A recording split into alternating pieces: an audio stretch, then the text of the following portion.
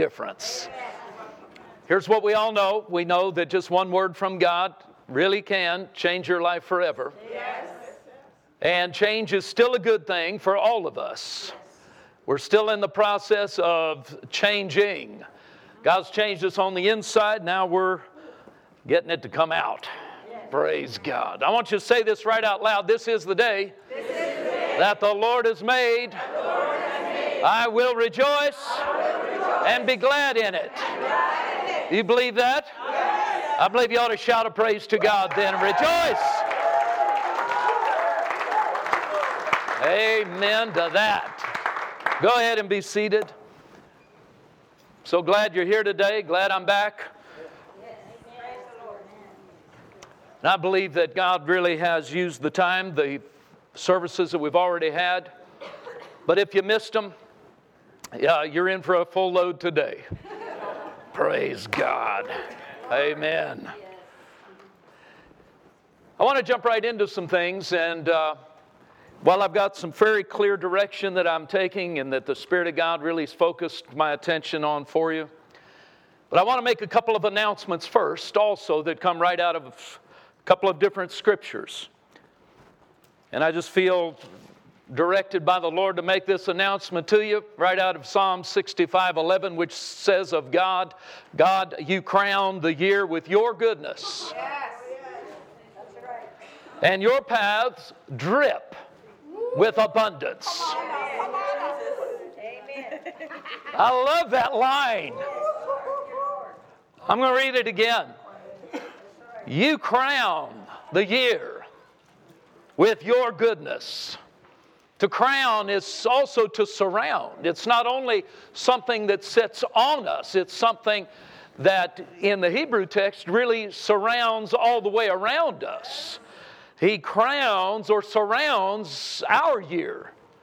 I'm taking it personal. Yes. He crowns and surrounds my year with His goodness. And His paths, now we make His path ours. So it's not just His, it's when we're on His path. It's now my path too. My path, your path. Drips with abundance. I don't know.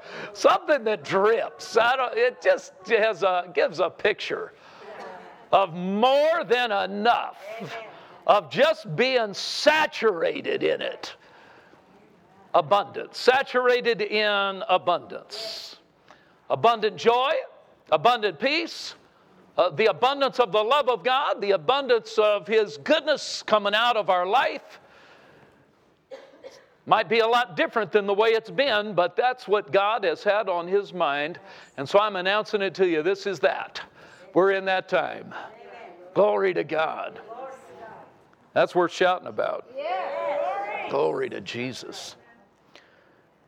I also want to read another phrase or another statement to you. This is out of the Message translation of Amos chapter 9. Now, this isn't what I'm going to be preaching on here, so don't take this out of my time. I know you've come for an allotted amount of time, and people only listen for so long. Jesus kept them 3 days, so I think that's a concept we could embrace. Not much enthusiasm on that. Amos chapter 9, verse 13 in the Message translation reads this way, yes, indeed, it won't be long now. Things are going to happen so fast that your head will swim.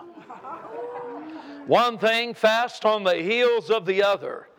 You won't be able to keep up. Everything happening at once. Now watch this. And everywhere you look, blessing. Glory to God. Say it. Everywhere I look. Blessing. Shoo. Whatever old blessing is, and it's a lot. Everywhere we look, that's what God has on His mind. So let's read the rest of it because it's all good. Blessing like wine pouring off the mountains on the hills. Now that's not really a cause for buying another bottle.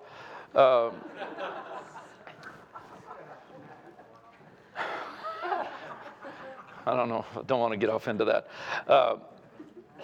He said, I'll make everything right again. How many of you need some things made right? Yes. Things that have been wrong, God wants to make them right. Things that have stayed wrong, God wants to turn it around so that it turns right. He said, I'll make everything right again for my people, Israel. I'll rebuild their ruined cities. Now, this is good for Israel, but my friend, this isn't only for Israel. And it wasn't just for that day, it's for this day. He said they'll plant vineyards and drink good wine. They'll work in their gardens and eat fresh vegetables. I'll plant them. Plant them on their own land.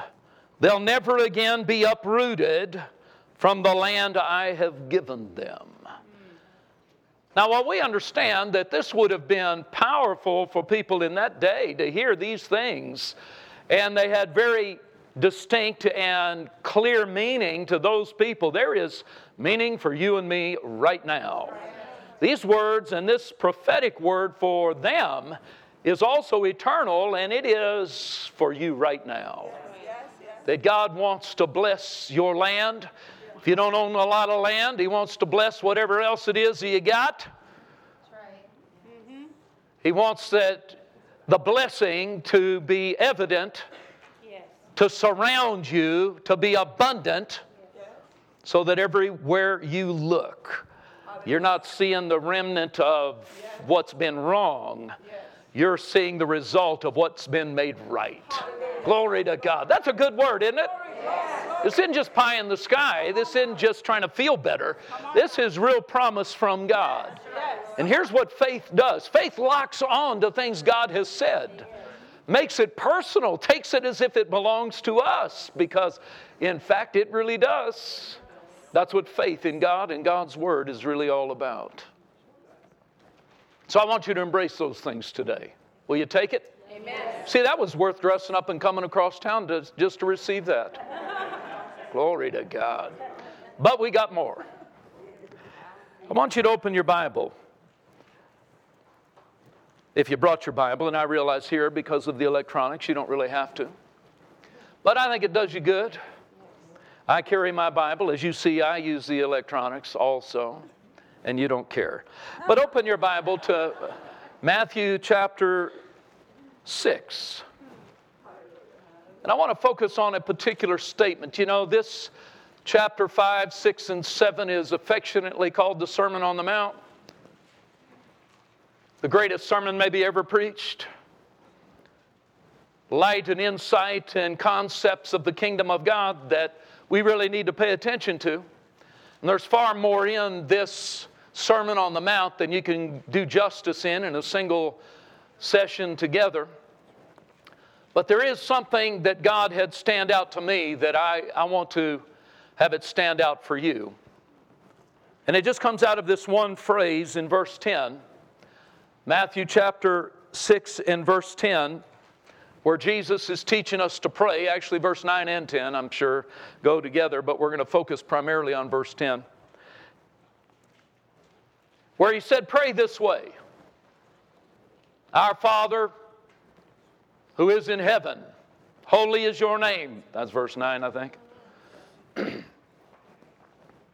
Your kingdom come. Your will be done on earth as it is in heaven.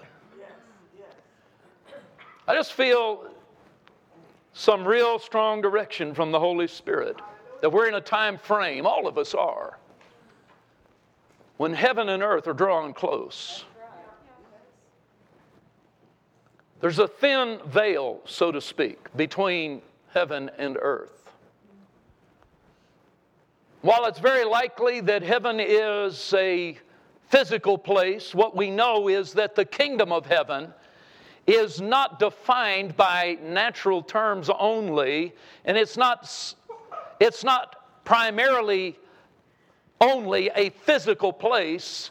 There is a spiritual aspect to heaven where there is, and this gets a little strange for our limited way of thinking here, But there is no time, speed, nor distance in this kingdom. We here on earth live confined by time, speed, and distance. Those define so much of the way things go for us. How far is it? It's funny, we ask, how far is it? It's about an hour. No, I didn't ask you about the time. I was just asking you about the distance. But we equate distance and describe distance with time, and vice versa. Even when you get off into stuff that's so far out for us, the idea of a light year. A what? A light year. You know what I'm talking about. How far light would travel in a year's time. We don't really have a concept of how far that is. I mean, we understand the numbers. Light travels at 186,000 miles a second. 8 minutes it takes for light to get from the sun to the earth. The nearest star beyond the sun, it takes 4.5 years for light traveling at 186,000 miles a second to actually get here for you to see it in the night sky. I know you don't care about this, and it doesn't seem like there's any spiritual application, and I'm stretching for what it is right now. But there are stars, literally, that you see, and then I'm going to just go ahead and roll with it for a while. There are stars you see in the night sky that actually at this point in time don't exist any longer, and yet you don't know it because the light has been traveling across the universe longer than you've been alive so that you could see it tonight. You need to appreciate the past when you look into tonight's sky. Because that's what you're seeing in every star that you look at. This is so bizarre. You are looking at the past.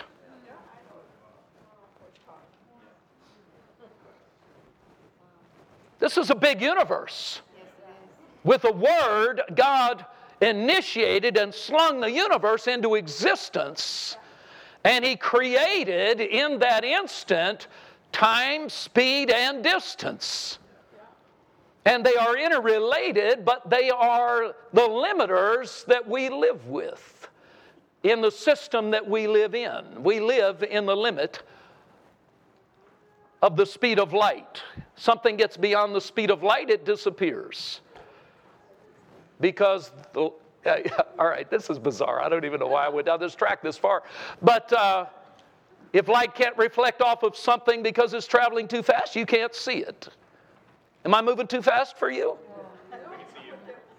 No, you can see me. Good observation.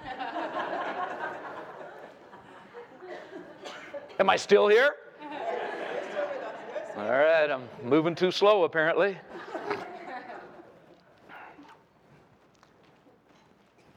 God said to pray this way. This is what we're told, that your will, God, that your will would be done on earth as it is in heaven. Too often we pray that sort of prayer kind of passively.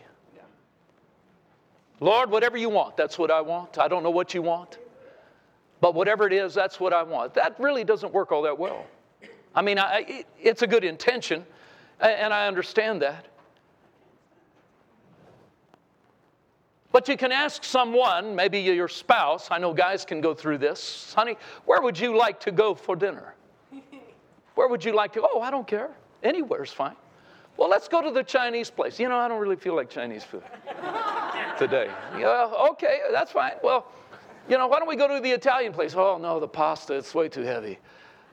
Okay, well, where would you like to go? Oh, anywhere's fine. No, anywhere is not fine. So the answer starts passively, but you don't mean it. Okay, there's that harsh, judgmental side coming out. I can feel it on its way. So I'll back up from that. But the point is, if there is a point to it, I just had to get that in. But was that what you needed me to say? Was that all right?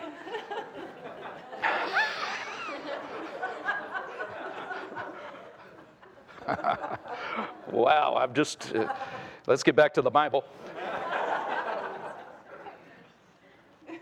Jesus tells us to pray this way, not passively, God, your will, whatever it is. We don't know what it is. We don't have a clue what it is, but whatever it is, we're for it. I mean, while that sounds okay, and I know there's a positive side to that, but what I want to really get across, and what I believe the Holy Spirit is pointing out, is that this is not really intended to be a passive prayer. Lord, your will be done right here, right now, Yes. in the earth, in my life, right this minute. I'm laying hold on the will of God. Whatever that is, I want to find it regarding what I'm into right here and right now. It's laying hold on what is real in heaven and bringing it into being, bringing it into my life right now, right here, in the face of what I'm facing. Come on now. Jesus said, pray this way, our Father. We talked about the fatherhood of God here in one of these sessions. It would have been maybe as recent as last night. All runs together for me after a bit. But there is a will, a plan, a design, things that God wants. And here's the thing that we have to realize as believers, and there's some confusion over this among some. I don't think so here. But not everything that comes into a person's life comes because God has willed that it would. And I realize many things are said from a different point of view, and that's fine. Everyone's got the right to be wrong. But when it really comes down to it, not everything that happens in a person's life happens because God planned it, designed it, and wanted it. Come on now. Or it was His will. And there is a strange passiveness that comes when you take up that thinking that says, well, I don't know what God's doing by running me over with a car, but certainly He has a plan for my life. Well, wait a minute. Okay, yeah, we know He has a plan for your life, but somewhere along the line, we've got to come to grips with the fact it was not His idea to have you run over. That's right. That's true. It was not really His idea for you to come under the pressure of satanic influence, demonic attack, strategies of strife, so that somehow He could work into you His love and help you know how much He loves you. No, that's true. So true. Come on now. Oddly enough, this has to continually be brought up because we are being inundated by the kind of thinking in Christian circles that what's going on, we don't understand it all, but it's somewhere wrapped up in God's will, and God's will's coming about, and He's working His will into me, even though it's the pits. No, it's about imposing God's will onto the events and things that are taking place and trying to steal and rob from our life. So He said, pray this way, your will be done. Yes. That's what I'm looking for, is God's will to be done, not whatever else has been going on. But God's will be done on earth as it is in heaven. I don't think we have any trouble believing that God gets His way in heaven. I think heaven is doing fine. Yeah. So true. I think the way God wants it is the way it goes. I think everybody there is on the same page. They all know who's in authority. They all know where the power comes from. They all understand what the peace is all about and how it all came about, and that Jesus is Lord and He's the King and He's crowned, and we all know who's boss, and there's no confusion here. And that's what we are aspiring to and rising up to for our entire life until we stand in that place. Now look, I'm not rushing off to go to heaven. I brought this up also already, but heaven and the concept of heaven is one of those things we all know it's going to be beyond everything and anything we've ever thought. We have slightly, in some cases more than slightly, immature thoughts about what heaven is like. Now, of course, I know we're all growing in this. As a kid, you're thinking of what heaven might be. It might just revolve primarily around ice cream. We don't know what all's in heaven, but ice cream. It's going to be all the ice cream that I could ever want. It will be ice cream. You scream ice cream. We all scream for ice cream. Because that's heaven. And then you grow beyond ice cream and it turns into other things. But sadly, I don't think a lot of the definition that we give about heaven really has a lot to do with heaven, although I do anticipate and expect ice cream to be involved. Will there be food in heaven? Yes, there will. Bible's clear that there's the marriage supper of the Lamb. It sounds like that's going to be a long event, take a long time. I'm for long meals. In heaven, we won't eat for nutrition. We won't need nutrition in heaven. Thank you, Jesus. We will eat for fellowship. That's why Christians practice that so much now. If we're going to have a successful Christian event, I noticed it in the announcement even today, if we're going to have a successful Christian event, somewhere along the line, we need food involved. If you got food involved, there's a much better chance people are showing up. Well, I'm thinking about going. Is there any food? Come on, you look so ready for lunch. But your kingdom come. We understand that God had a design from the very beginning of a kingdom on the earth, His kingdom on the earth. He talked about it to King David, about the kingdom that would be established through his lineage. And he called it that. It was very clearly a kingdom. And Jesus, he didn't call him by name, but he said, God said to David, I will have a son and I will be his father, and of his kingdom there shall be no end. Glory to God. It was all about kingdom. God has a kingdom He wants to have happen, and yet He's already established it in Jesus. But Jesus told us to pray this way so that what has been established in Christ is being established in us right here, right now. Not for another time. Oh, there is another time ahead. There is the age to come. No question about it. We understand that. But there are aspects of the age to come. This is what Hebrews chapter 6 gives us a little window into, just in a very brief statement. It talks about how we have tasted of the power of the age to come. There is an age coming, but so much of the power of that time is not limited to then. Let me give you a brief idea of what I mean. We've got some other things to do here. Everybody okay? All right. Praise the Lord. King David himself.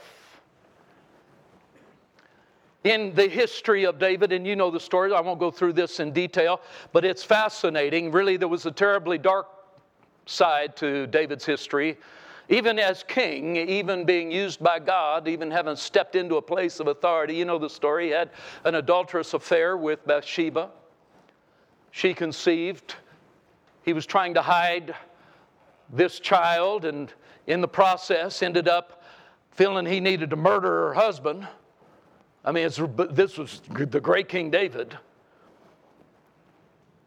He thought he had things wrapped up and under control and hidden and covered enough, until Nathan showed up, the prophet of God, in the land. Nathan showed up and knocked at the door, and David let him in.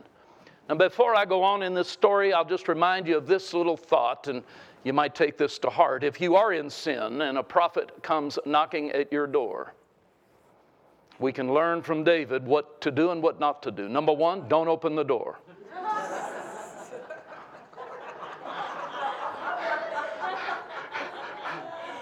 Until you first repent.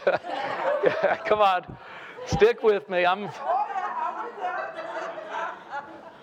Until you repent over whatever it is you've been up to that needs repenting, and then open the door. No, don't leave the prophet on the porch.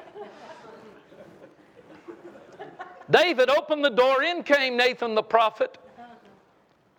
Nathan described a few things, and in doing so drew David all the way into what was about to happen. David still thought he had managed the situation until the prophet of God said of what he had described and the violation that had taken place in the kingdom that David was reigning over. And the prophet said, well, David, you are the man that has sinned that sin. And suddenly David was in a position that he knew what his future would look like based on what society and Scripture even described. There was no offering, no forgiveness available, no way out. He was to be taken outside of the city. It didn't matter that he was king. He was to be taken outside of the city by the elders of Israel and killed by stoning. That was his future. Aren't you grateful for the new covenant? Yes. I mean, that just sparks a real appreciation. I mean, it just seems that churches would be so much smaller if... Anyway, you just fill in the blank. But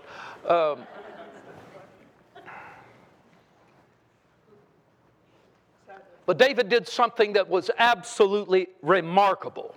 This is why I went through this story. Because he understood things about God. And though he had violated his relationship with God, he understood already that God was a God who wanted to forgive, even though the law didn't provide an avenue for forgiveness.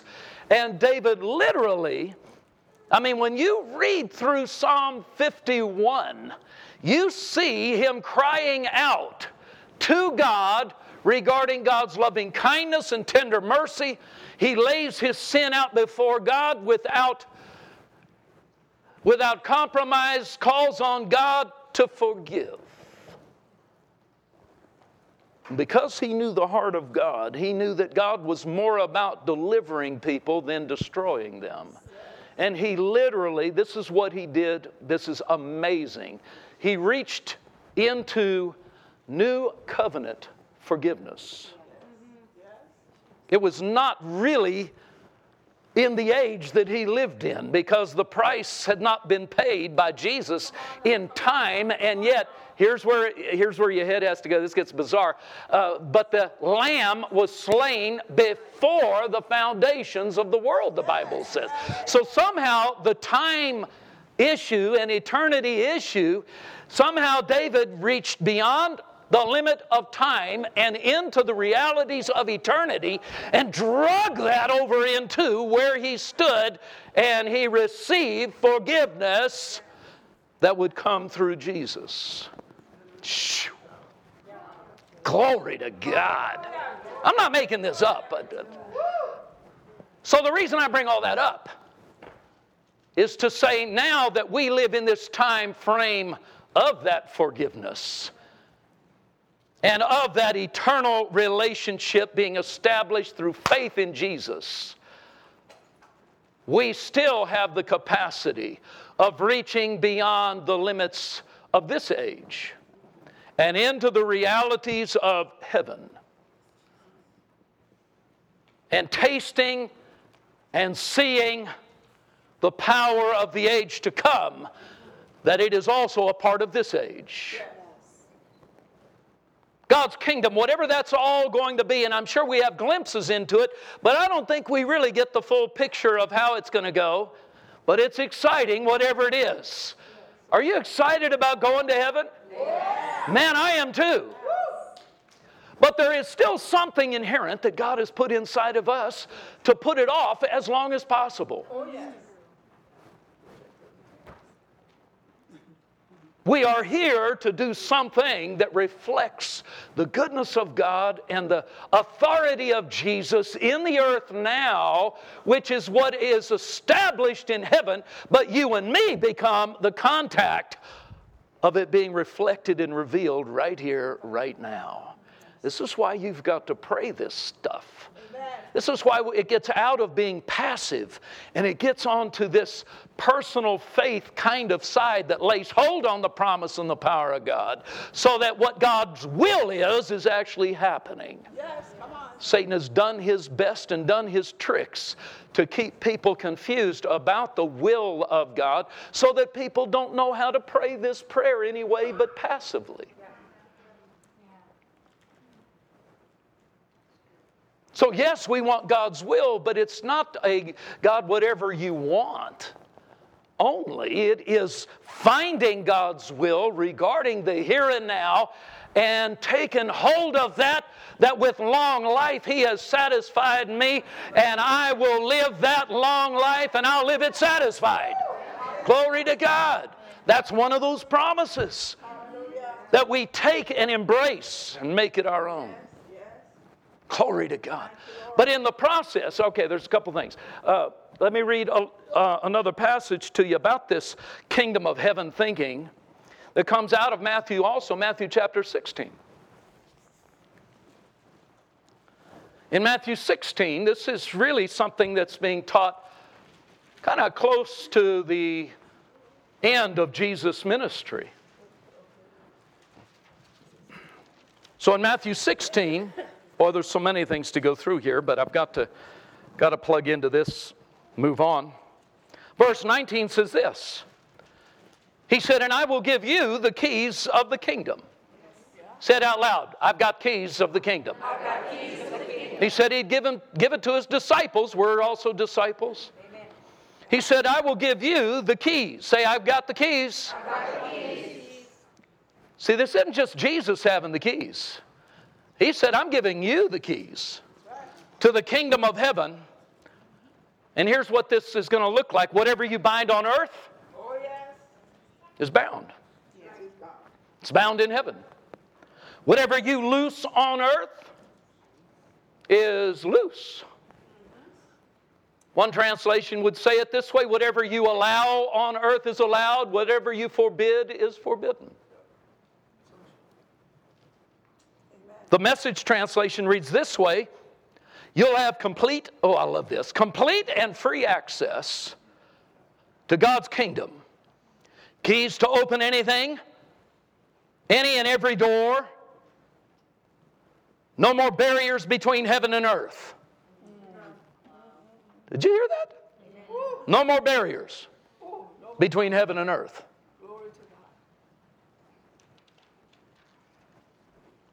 A yes on earth is a yes in heaven. Glory to God. A no on earth is a no in heaven. This is power. This is authority. This is keys to how God wants things to happen in your life and mine. And He said, I give you these keys. Oh yeah, obviously we have to do this under His instruction and authority, but we have His instruction. We don't do this apart from His plan and His will. We don't make stuff up. Well, I'll tell you what, Dennis, I'm just going to lay hold on all the oil wells in Texas. Okay, maybe Alberta. I think that'd be closer. Wouldn't have to have a longer pipeline. Although we're for the pipeline. Don't even get me started on that.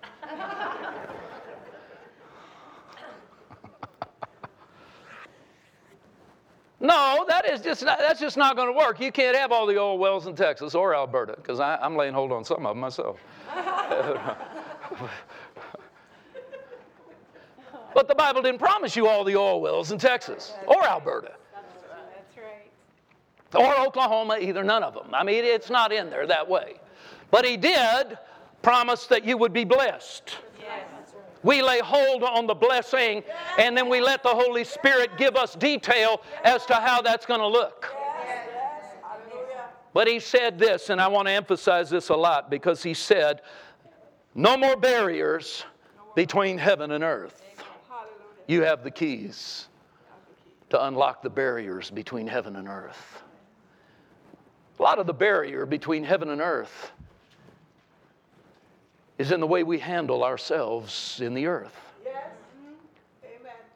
The fact that we've been given authority tells us that the works of the devil don't have the right to prevail in our life and in our household and in our money and in our health and in our future. The tricks and the design and the desire of the devil have no right.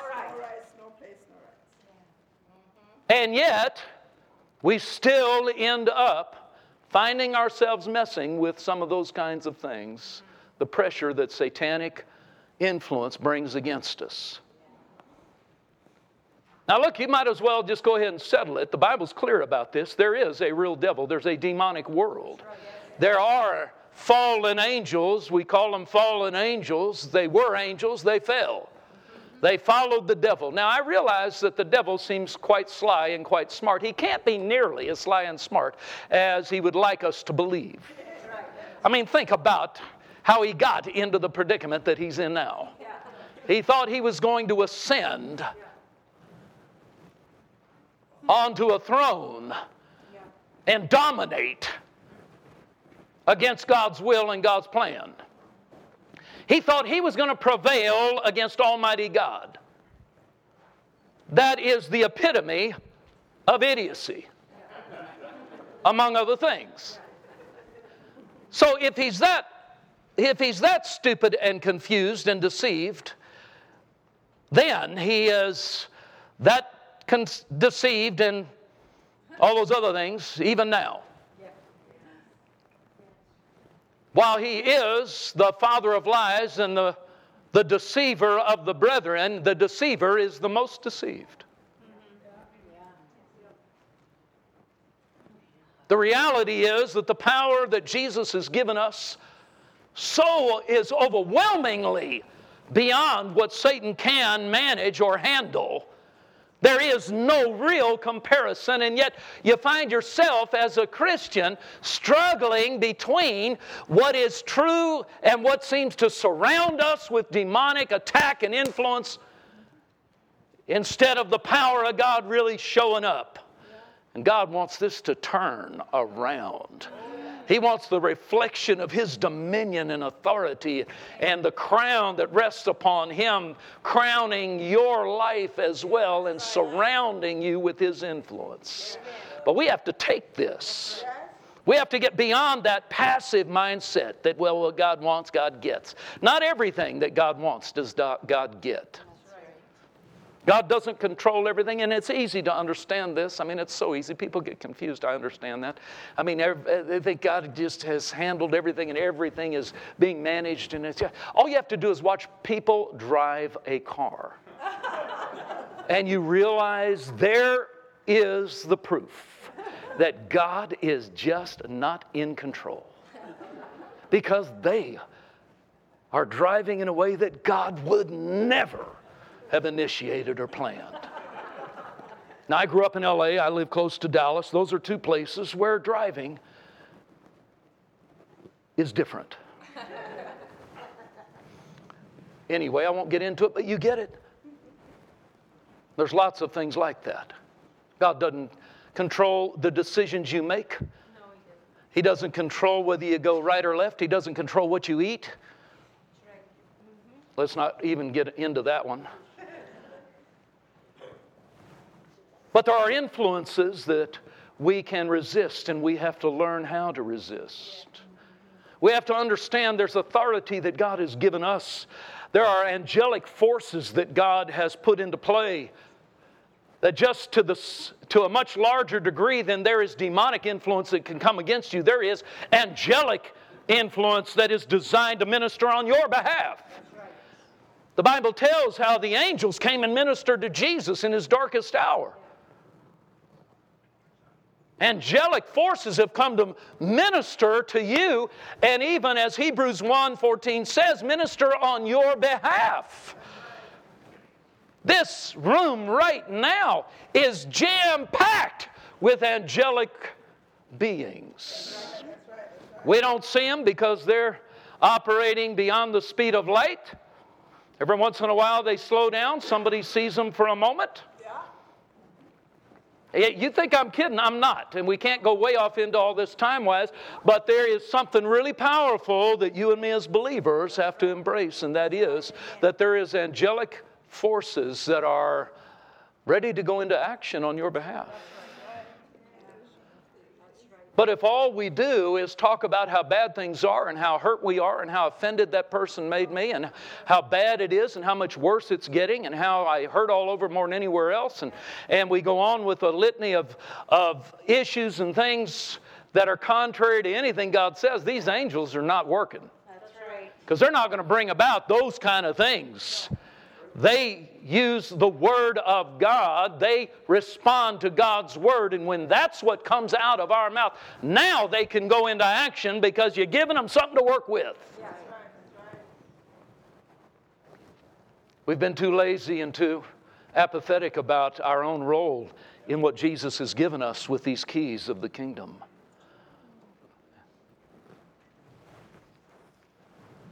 There's a friend of mine I've gotten to know in the last number of months now. Powerful man of God. We were at lunch a few months ago talking, and he said he started to tell me of an experience his wife has had. And she had gone to heaven. She had seen some things. And she shared and described what she had seen while she was there, and she was able to describe a lot of what she had seen and what she experienced in heaven. She talked about the throne room. She talked about the creatures that she saw. She talked about the heaven itself. She talked about how busy people are in heaven, the activity and the work that was being done. It's not all just sitting around singing songs and eating ice cream, although I'm sure that's got to be a part of it in some way.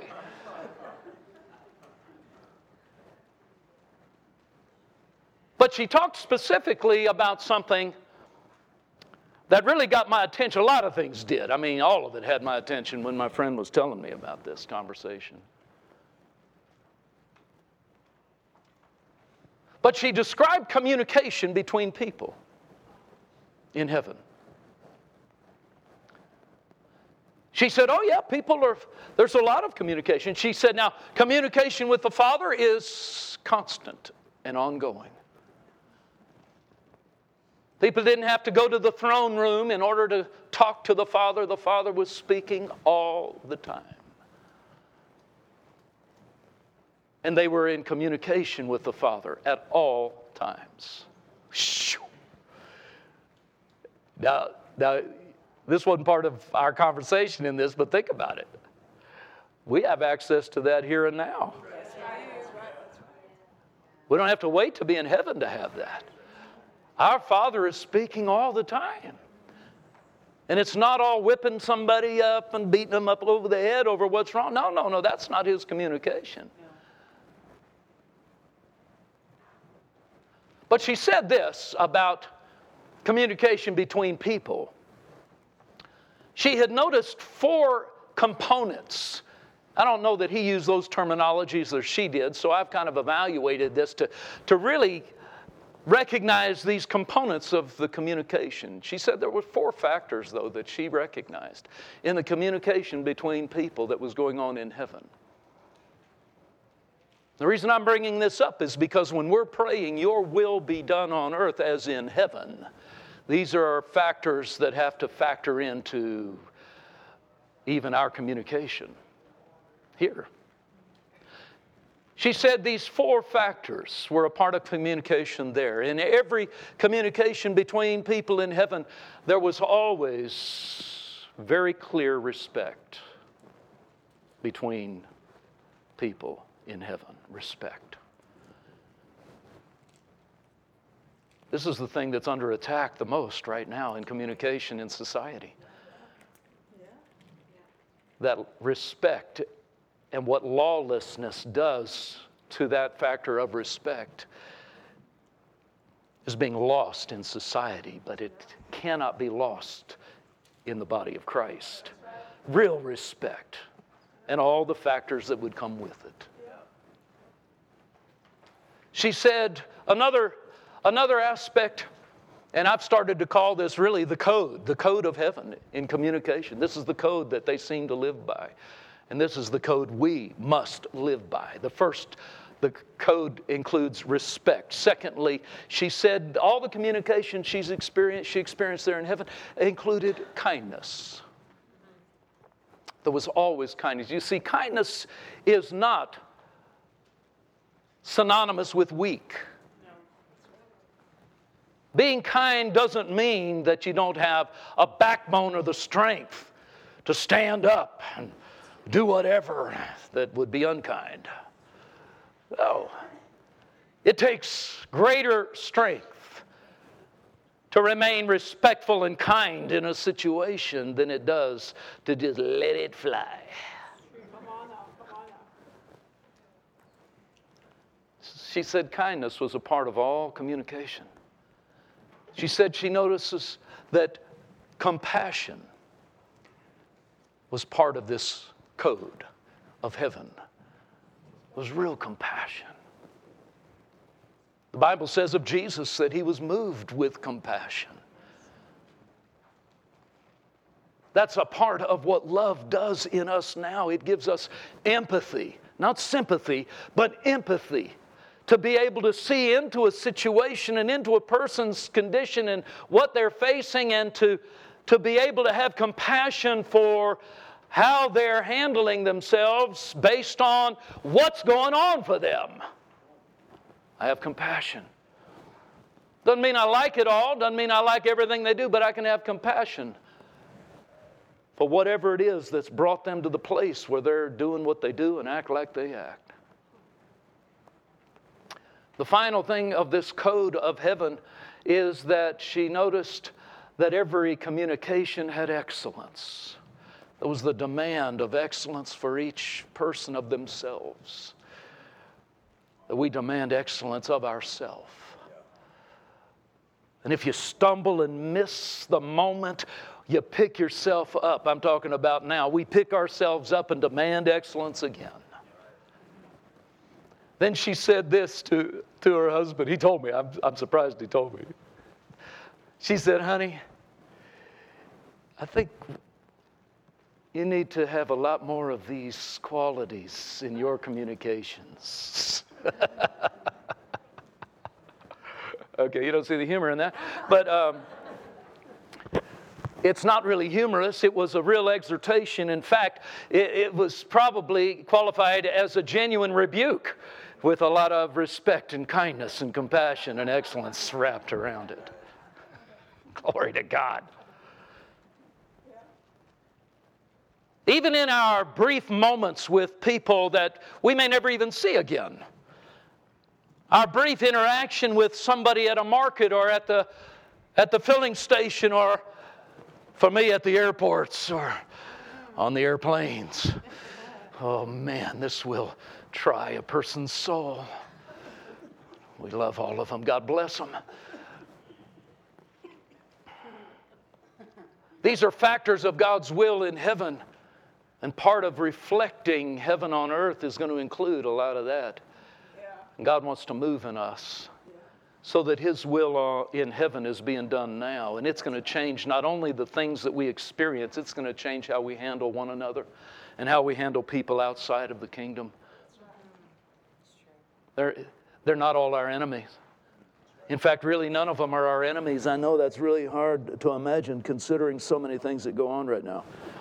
But they're not our enemies.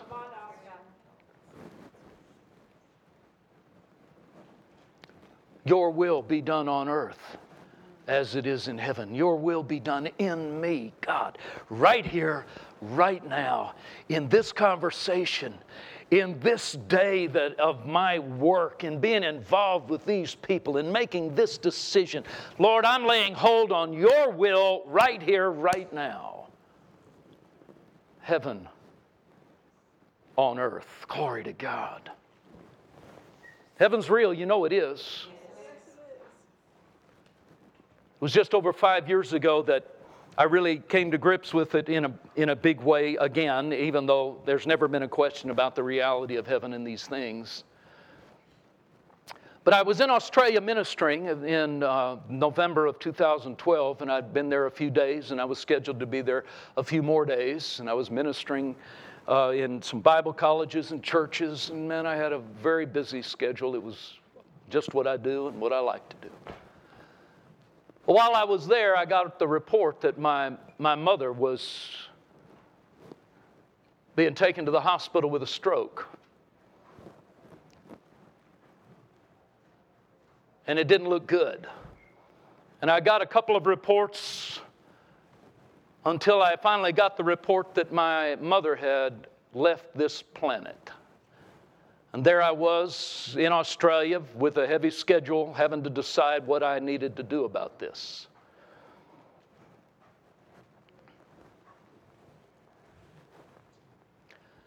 And sitting in that hotel room, and it was a nice hotel, and it was a nice hotel room. But you know what? Nice means nothing when you're dealing with real issues of life and real issues of death. And man, I had grief do its best to flood through my thinking and through my entire body. Grief and sorrow and all that comes with this kind of moment. While I had experienced it before, this seemed different. This is your mom. And I dealt with this years before regarding my dad, but now it was different. It was so different. And there I sat in this hotel room. And man, I'm grappling with these things. Vicki was in Texas. She didn't travel with me to Australia. She'd been there many times, but she didn't go on that trip. But she said something to me. I told her what the report I got had been. I was letting her know, keeping her up to speed with what I was finding out and hearing. And I let her know. And she gave me a passage of Scripture that the Holy Spirit gave her from 2 Peter chapter 1 and verse number 11. Can you bring that up? New King James Bible. Or actually the New Living Translation. Do you guys have the New Living up here on the screen? Can you do that on the screen? New Living Translation, do you know? Doesn't matter, I'll read it.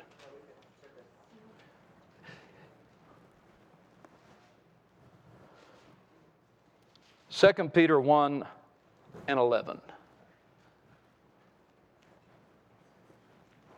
She said, here's what God gave me, Dennis.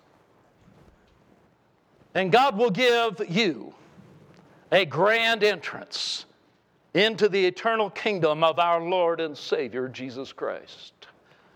I read that. She said it to me, but then, as I read it, I got to chuckling. I just got to laughing. Because of that phrase, God will give you a grand entrance. She said, Dennis, your mother has had a grand entrance. We both laughed because we both knew this, and I'd known it for years and years. My mother always wanted to make a grand entrance anywhere she went. She was a firm believer in being fashionably late. I don't really know what that entirely means. But I think what it would mean is that everybody else is already in their seat so they can watch her as she makes her entrance. A grand entrance. Now look, doing what I do, that is irritating when somebody wants to make a grand entrance. But when it's your mother, it's fine.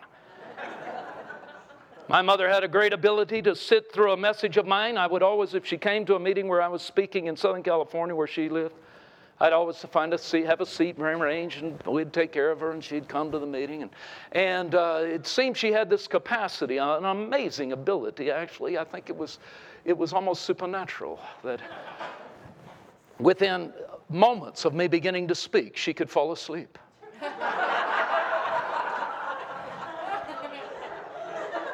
She seemed to have been doing fine during the announcements.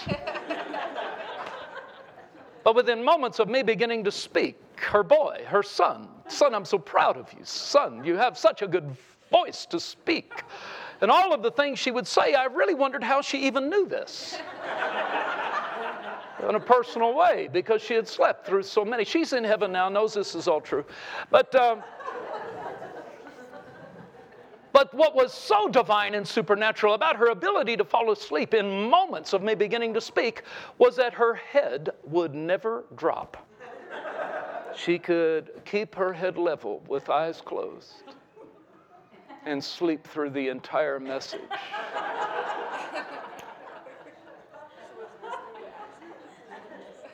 But now she had made a grand entrance. Glory to God.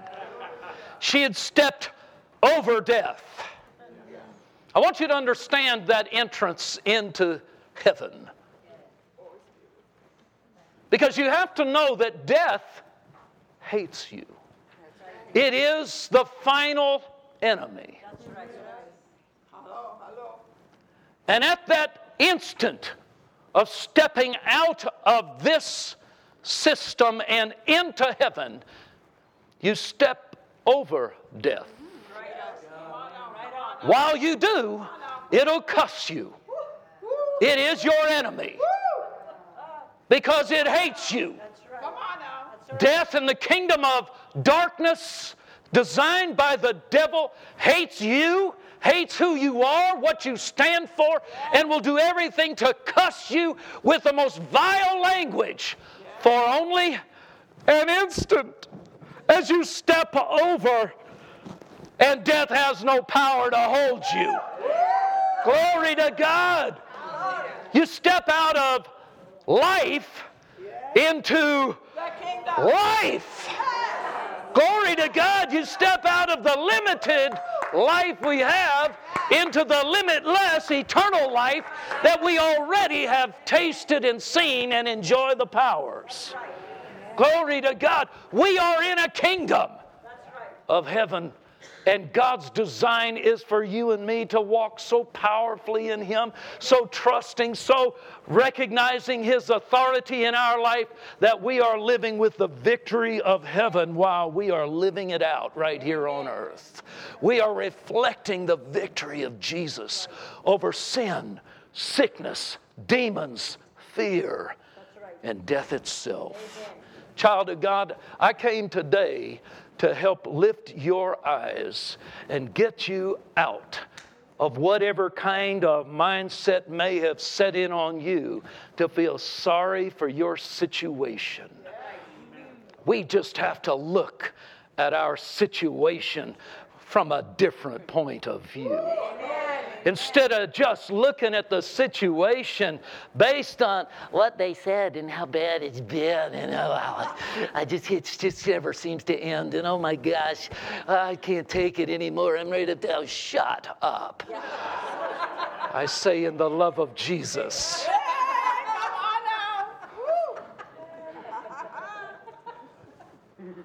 And we get a different perspective that I have the keys. I have heaven alive in me. I'm the reflector of the greatness of God, just like Jesus was. And I know conditions maybe don't look like it, but I don't believe the conditions alone are telling the whole story. These conditions around me, the things I feel in my body, the things that my bank account screams at me about, it doesn't tell the whole story. Our story goes way beyond. But you got to keep reading to get past the trash of the story. Your story is beyond your pain. And it's not so that you can ignore it and learn to live with it. It's so that you can come out of what that story has looked like. And God began to write a new story. It's an old story, but it may be new to you right now. God wants to change the perspective, because you are the link between God's power happening on earth as it is in heaven. The keys are in your hands. You have to decide how to handle these things. And we're making the decision now. we're taking that authority. We're taking the protection. We're taking the healing. We're taking the dominion so that what we bind on earth really is bound. I want you to stand with me.